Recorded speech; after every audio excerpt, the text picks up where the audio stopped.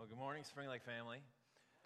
So good to see you. If you do not know me, my name is Adam. I'm one of the pastors at Spring Lake, and primarily I am at the Bellevue campus. So it is so good to be downtown with all of you this morning. So looking forward to what God has to say to us as we wrap up our series this morning entitled Living Differently. As we've been going through the book of 1 Peter together, looking at what does it mean to be a follower of Jesus, to live life in a world that's broken, and oftentimes as followers of Jesus, where it's difficult, and what it means to suffer and to do so well for the glory of God. Looking at over the last couple of weeks how many times suffering is mentioned through the book of 1 Peter, and this morning we wrap up this series with a sermon titled "Help is on the Way," and I want to encourage you to turn with me to 1 Peter chapter 5 this morning. We are looking at 1 Peter 5, verses 1 through 11, if you want to turn there or look on your device, and we will wrap this up together. Here's what Peter says. He says, "To the elders among you, I appeal as a fellow elder and a witness of Christ's sufferings, who also will share in the glory to be revealed. Be shepherds of God's flock that is under your care, watching over them, not because you must, but because you are willing, as God wants you to be, not pursuing dishonest gain, but eager to serve, not lording it over those entrusted to you, but being examples to the flock. And when the chief shepherd appears, you will receive the crown of glory that will never fade away. In the same way, you who are younger, submit yourselves to your elders. All of you, clothe yourselves with humility toward one another, because God opposes the proud, but shows favor to the humble. Humble yourselves, therefore, under God's mighty hand, that he may lift you up in due time.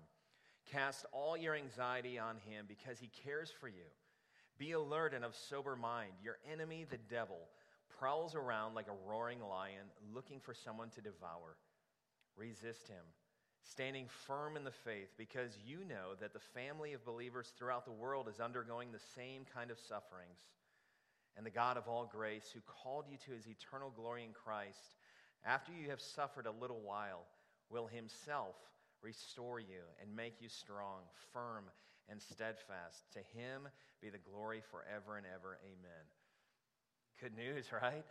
Hey, let's start by praying together this morning. Father, we pray for our time in your word, that through it, God, that you would be proclaimed, God, that you would be glorified as your word is proclaimed, as we are attentive to what you have to say, and then, God, as we live out the application of what your word says. And so, God, this morning we pray that you'd bring encouragement, that you would sharpen us, that you would renew our focus, that you would renew our minds, that you would renew our resolve to live for you. And, God, I pray this morning that you would encourage each of us right where we're at with what needs to be done. In Jesus' name we pray. Amen. Well, as we look at this, help is on the way. Looking at throughout this passage, we see that God will come through in the end. God's going to come through in the end. How important that is for us to hear today. Regardless of what kind of circumstances you're going through in life, regardless of what you came in with, what kind of baggage this morning, the reminder that God is going to come through in the end. Ask yourself this: what difference do guaranteed results make for you? You know, when there is something that is guaranteed, it's meant to limit the anxieties going into it. You know, there's certain things that you'll see offered to you where there's a money-back guarantee, where you are supposed to make the decision because you know that even if it doesn't end up like you intended it to, hey, you can receive your money back, where there's guaranteed results. It's meant to limit the risks that go into making a decision. So we ask ourselves, well, what kind of guarantees are there for the follower of Jesus? On one hand, we look at life and we say, well, our health is not guaranteed. Our happiness is not guaranteed on this side of eternity. Our safety is not guaranteed, and yet there is an immense guarantee here that God will come through in the end. What is so important this morning, you guys, is that as we look at this together, is that it's not my words saying that God is going to come through and so you should believe it. It's God's word saying that he is going to come through, and so we should believe it. The fact that we see here that the victory is assured. Here's the point, that Jesus secured for us a victory that we can never win in ourselves. It's through the life that Jesus lived, living perfectly, honoring his Father perfectly, obeying perfectly, and then dying the death that we each deserve. The fact that Jesus bore the penalty for our sin, our disobedience against a holy God. Jesus willingly took that upon himself, dying on our behalf, and then he rose again, giving us victory over sin, over death, over evil, so that we, when we put our trust in Jesus, can share in that victory as well. Now just think about this. When your favorite team wins the game, how excited you get, even though you did nothing to contribute, right? You can say, well, I was on the couch, I was cheering, I was eating my chips and dip, and I was supporting them. But regardless, even though you had nothing to do with the victory, what happens when your team wins? Afterwards, you jump around and you're saying, we won, right?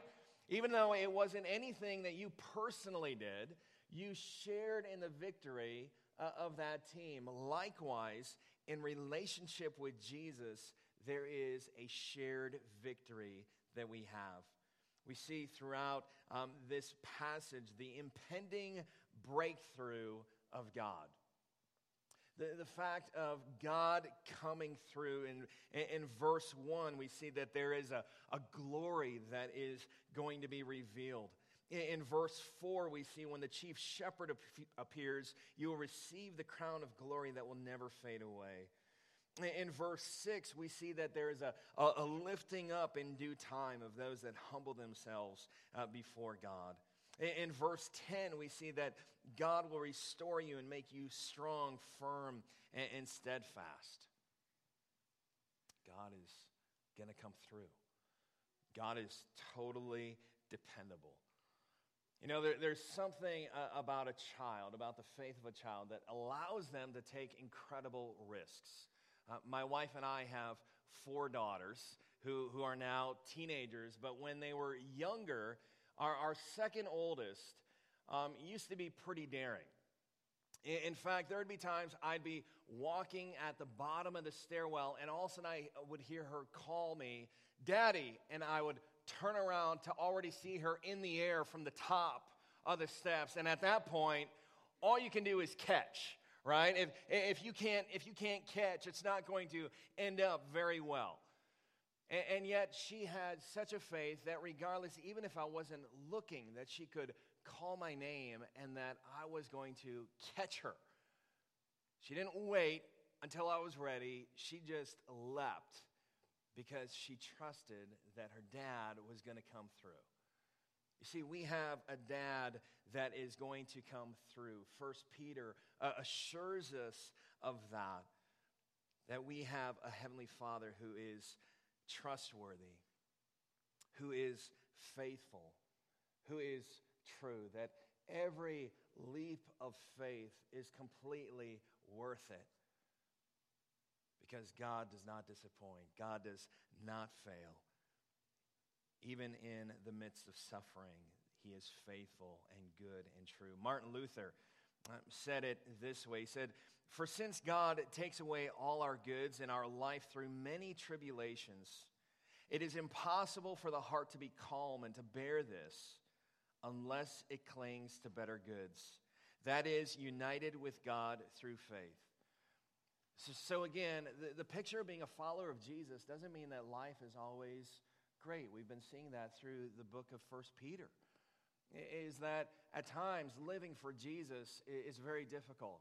That there's going to be costs. That there's going to be people that look at you differently, that treat you differently, that see you as just kind of crazy. And there's going to be costs attributed to following Christ, but it is entirely worth it. When we think about loss, this quote by Tim Keller is so powerful. He says, "The idea of heaven can be a consolation for suffering, a compensation for the life we have lost, but resurrection is not just consolation, it is restoration. We get it all back. the love, the loved ones, the goods, the beauties of this life, but in new, unimaginable degrees of glory and joy and strength. It is a reversal of the seeming irreversibility of loss. God is going to come through in the end. God is going to come through in the end. Do not lose hope. It is a certain victory that we have because of Jesus. And so, what difference does that make? If we look at the end of the story, we know how it ends. We know how the last chapter goes. How does that impact the chapters that are being written out before? What is our role? What role are we playing knowing the end in mind? I mean, if you knew that your Heavenly Father was going to catch you as you took that leap, what difference would it make? How many steps would you choose to go up, knowing that your holy Heavenly Father is going to take care of you? So the fact that God will come through in the end makes a difference. So here's where it goes. What does that mean? First of all, to lead and follow like Jesus. I'm seeing that in verse 1 through the first part of verse 5. As he is addressing elders, the fact that good leadership is critical to a healthy church. It's so important that we understand what the role of godly leadership is within the church, so that not only for those that are leading are doing so faithfully and effectively, but then also those that are under the leadership, that they are handling it well also, that they are living in a God-glorifying way in the position that they're in. And so here we see Peter addressing the leadership in verse 1 to the elders among you. Now, if you've been around the church for a while, you understand the concept of elders. If you're new to the church, this sounds kind of weird. It sounds kind of like Lord of the Rings, like this council of elders. What is that all about? You might think of an elder, okay, that's just somebody that gets discounted coffee at McDonald's. What is an elder? And so as we look at biblically the role of an elder, it's one that is appointed in leadership over the church. They serve in leadership. And in terminology, it's interchange with the term bishop or also presbyter, or also what we would refer to as pastor. Pastor literally is to shepherd. So looking at what it means to shepherd is to pastor. And so elders here are given the role of shepherding the flock, of taking care of God's people. And so some churches use the word elder and pastor interchangeably. In our culture, we would look at pastor as oftentimes we refer to them as, okay, those are the vocational guys. Those are the guys that are in it full time, and then elders are the volunteer. But both aspects are critical to the lifeblood of the church. So what is Peter's charge here to the elders? It says, be shepherds of God's flock that is under your care, watching over them. See, this is a great responsibility that is not to be taken lightly. We see here that ultimately ownership of the church is God's. It's not that God is franchising things out. It's that this is His church. These are His people, and He entrusts leadership to take over, to take care of the church, take care of the people as it comes to providing for, feeding, protecting, admonishing, encouraging, leading, helping set direction under the direction of God and His Word.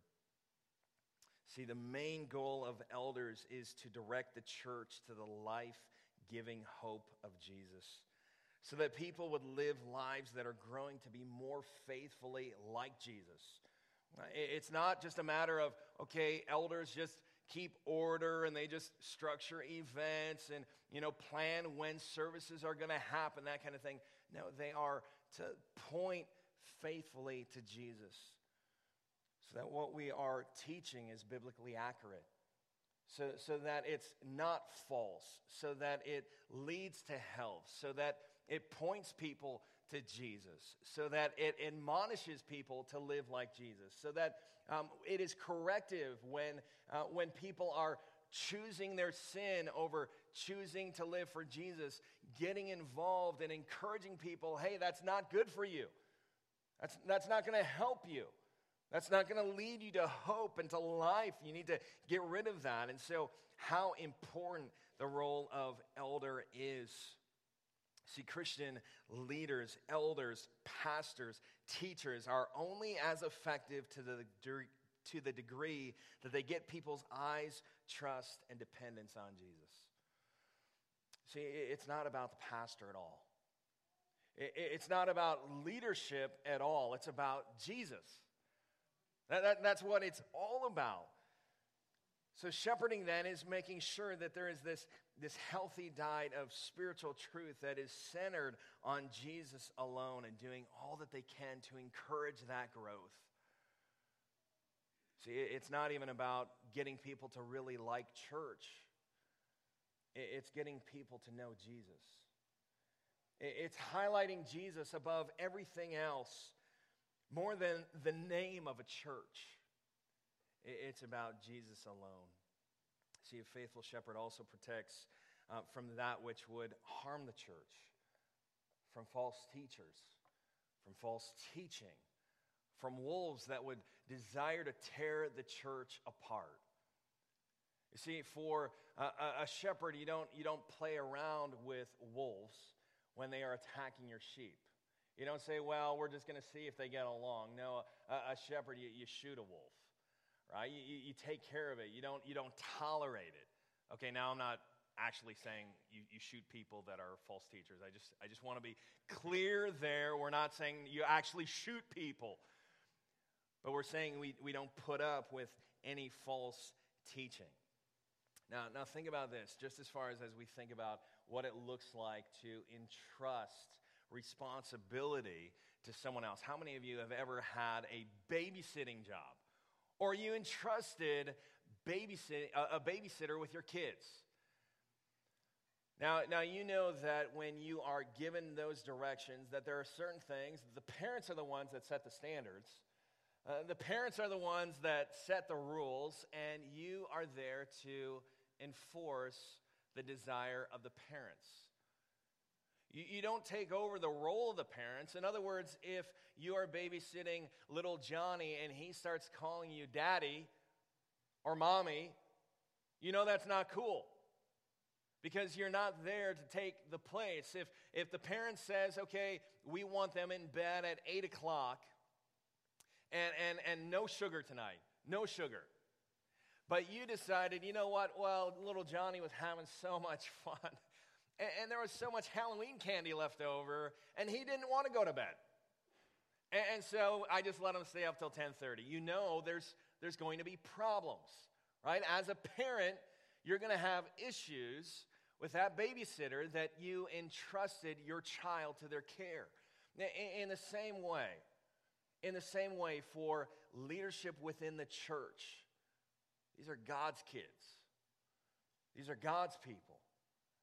Entrusted to the care of those that are to look after, but never to take the place of God himself. So within this address that he is giving to the elders, the fact that God's people have been entrusted to them, the heart and the role of the elders, we see that described in verses 2 and 3. And also, for more on this, you can see in 1 Timothy 3 and Titus 1, the fact that they are to shepherd willingly, that they are to serve eagerly, and that they are to follow Jesus personally. You see, the examples of leadership should direct our focus and our attention to Jesus. It should make us desire to follow Jesus more. The fact that each of the men that serve in these capacities, that it should be a God-given desire to serve.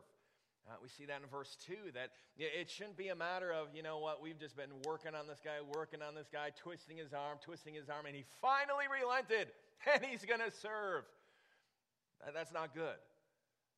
You want it to be someone that has the desire to serve God in this capacity. Now, having the desire to serve in itself is not the litmus test. Because you don't just want warm bodies any more than you would just want anybody that would say, hey, I'll watch your kids for you.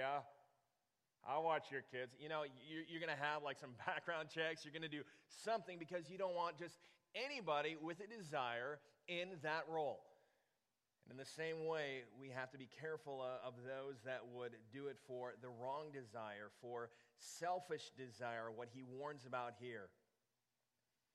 Examples of selfish desire, thinking about what's in it for them as opposed to what's in it for the church, for God's people, how it makes them look as opposed to how it brings glory to God. The desire to be seen in a particular light that is advantageous to them but is not centered on Jesus has no place in Christian leadership. It's not the place for power trips. It's not the place just to kind of climb some kind of totem pole of hey, I've arrived. Because ultimately we see that the heart of leadership should be service. That as Jesus looked at being great in the kingdom of God, in the kingdom of heaven, it was about learning to be the servant of all. And so there's no place just for dictating, but the role of a shepherd is to lead, to guide, to correct, to protect, and to nurture. You ever see those pictures where they show presidents like before they went into office and then after they left office, like in 4 years or 8 years? You're like, oh my goodness, they aged like 30 years. And you think, why would anybody ever do that, right? It's like crazy, man. If you care about, your health or what you look like, don't become president. How many of us would be like, forget that, don't want to do that. I know for me personally, in ministry now, there's been some challenges over 20 years that I've seen of difficulty and hard times because, man, we're people and we all have our own sinful tendencies, even as followers of Jesus. And sometimes we look at things and say, why would you want to go into leadership? Why do that? Well, first of all, because it is God appointed. It is something that God leads your heart to. But then also there is incentive here that there is eternal reward for those who do so faithfully. See, it is so important for us to remember that when we live for Jesus, there's an end goal in mind that goes beyond just what's happening on Sunday morning. That goes beyond just what's going to happen this week and the results, like how you parent. Well, we think if you parent well, you have good kids. If you work hard, you get a raise. All these different things that on this side we look at, if you do this, then this is going to happen. But what we have to live with is the end goal in mind. The fact that living faithfully for Jesus brings about eternal reward. And so within this as well, for those that serve well, there is an unfading award. You see, there is so much emphasis on good leadership today. We can read books about it. There's seminars, there's conferences, there's blogs, there's podcasts. There's so many different things that you can hear about good leadership. But equally important to that is good followership. See, it's not only about leading. If we only look at leading, we become critics of how our leaders are doing. I don't like that you made this decision. I don't like you're doing this. I think you should have done this. Well, if you would have done this, then blah, blah, blah, blah. And it's easy to take shots at leadership. But what is so important here is that good followership is equally important, as we see in verse 5. In the same way, you who are younger, submit yourselves to your elders. In other words, those that are not in positions of leadership, hey, make sure that you are submitting to, being supportive of. Because when people lead and when those follow. If God is the one that is directing the leadership, and then also those that are following the leadership are obeying God in that, there is great unity and God is glorified. The importance that not only there be good leadership, but good followership. Secondly, the fact that God is going to come through in the end, it means also that we should be humble and trust God. The posture of the follower of Jesus is one of humility. I mean, just think about this. Just coming to Jesus involves humility. Because we have to admit in ourselves that we can't fix us. We don't have within us the cure for what is broken. We might have tried so many different things. We try to turn over a new leaf. We try to make better choices. And yet we realize, there's a point we realize that before God, we've broken the standard and there's nothing that we can do to fix ourselves. It's a matter that we have to come to Jesus realizing that He alone can fix what is broken within us. That He alone is the one that can save us. That He alone is the one that brings about forgiveness. It's not something that we can earn. It's not something that we can achieve. It's something that we must receive. And so the fact that our life with Jesus, our relationship with Jesus begins out of a place of humility, and we never leave that position. In other words, it's not a matter of we humbly receive Jesus and then we stand up and we go about our way. Now we continue to live humbly and follow Jesus. And that impacts our relationships with one another. And we see here that there is really good incentive to walk humbly in relationship with one another. Looking at verse 5, really good incentive. That God opposes the proud. And so if you want to be on the same page as God, humble yourself. And God has a way of humbling us anyway, doesn't He? God opposes the proud but shows favor to the humble. Another incentive, verse 6, is that when we walk humbly, ultimately it is God who will personally elevate us.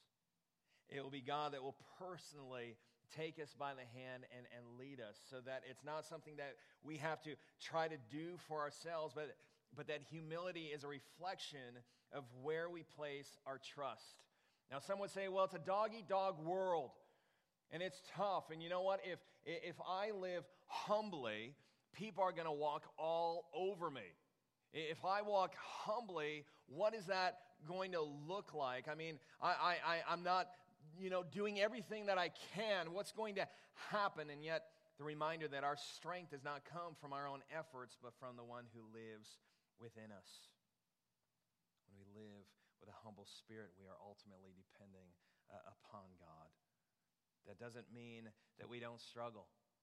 But the encouragement in living humbly is that even within our anxieties that we might have, well, if I'm living humbly, well, then what about this?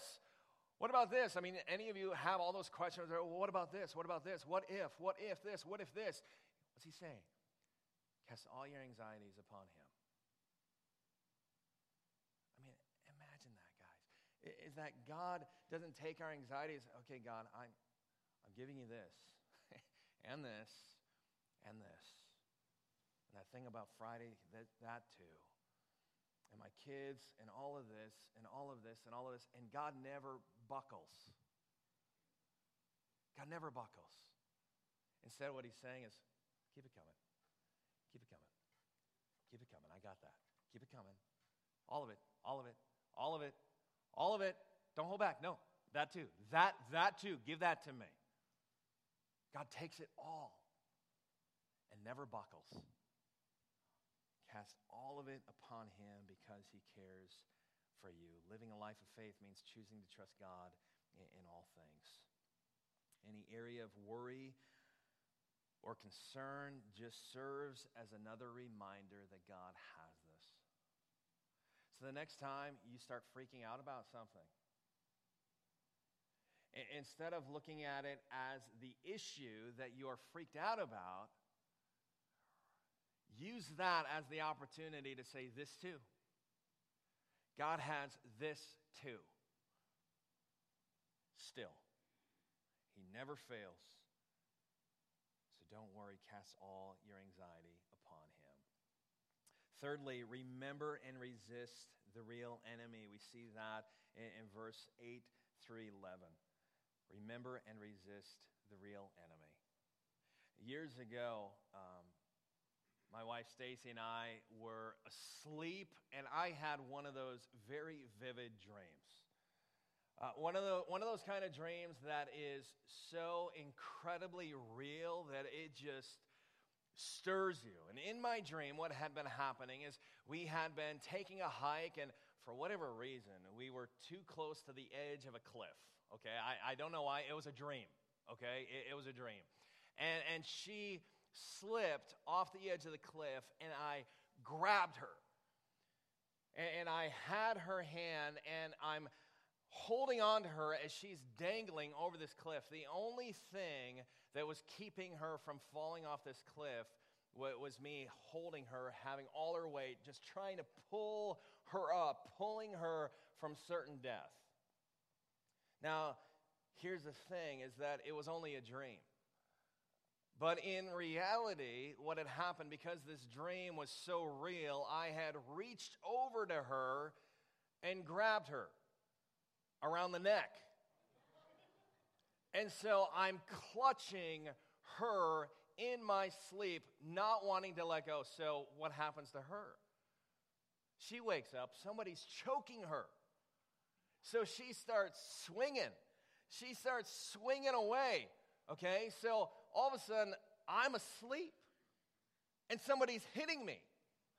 And so right before I realize what is happening, before I'm awake, I start clutching a little harder.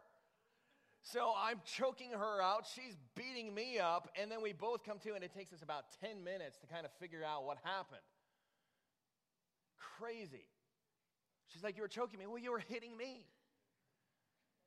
The fact is that because we were both asleep, it kept us from realizing what reality was. The fact here, what we see here is to remember that there is an enemy, and he tells us to be alert and of sober mind. See, what is so important for us is to realize what can happen when we are not awake, when we are not alert. It has us attacking the wrong things. It has us going after the wrong things. Then a lot of effort can be exercised, but it's wasted energy. In Ephesians 6, verse 12, it tells us, for our struggle is not against flesh and blood, but against the rulers, against the authorities, against the powers of this dark world, and against the spiritual forces of evil in the heavenly realms. So here in verse 8, we see, be alert and of sober mind. The fact here that there is a very real enemy who roams around looking for whom he can devour, looking to destroy lives. See in verse 8, your enemy, the devil, prowls around like a roaring lion looking for someone to devour. So what's very clear here is that Satan is not just some concept. He's not just some force. He's not just some dark power or idea. He is personal. He is created. He is limited power. He is limited in influence, and he is limited by time. See, God and Satan are not just polar opposites that are co-equal. Satan is created, and Satan stands judged. And while he is dangerous and a deceiver, we need not fear him. We need not fear him. Although he desires to destroy, ultimately he is limited. And so why do we not need to fear Satan? Because he can be resisted. He's not all powerful. 1 John 4:4 says this, the one who is in you is greater than the one who is in the world. So the means of resisting him is standing firm in our faith, which is centered on Jesus. Don't have to be afraid of Satan because he can't do whatever he wants to do. The way of standing firm is pointing to Jesus. Jesus is the only one that makes demons cry. Just look at the Gospels as they cry out. And so how do we stand against him? We submit ourselves. James 4:7 says, to God. We resist the devil and he will flee. See, when we stand firm and resist him, the devil flees. See, in all of these things that can bring challenge, that can be hard, God is going to come through. God has the final say. And what he's been encouraging through the letter of 1 Peter is to stay faithful. That in the end, God is going to come through, and what we see in verse 10, and the God of all grace who called you to his eternal glory in Christ, after you've suffered a little while, will himself restore you and make you strong, firm, and steadfast. To him be the power forever and ever. Amen.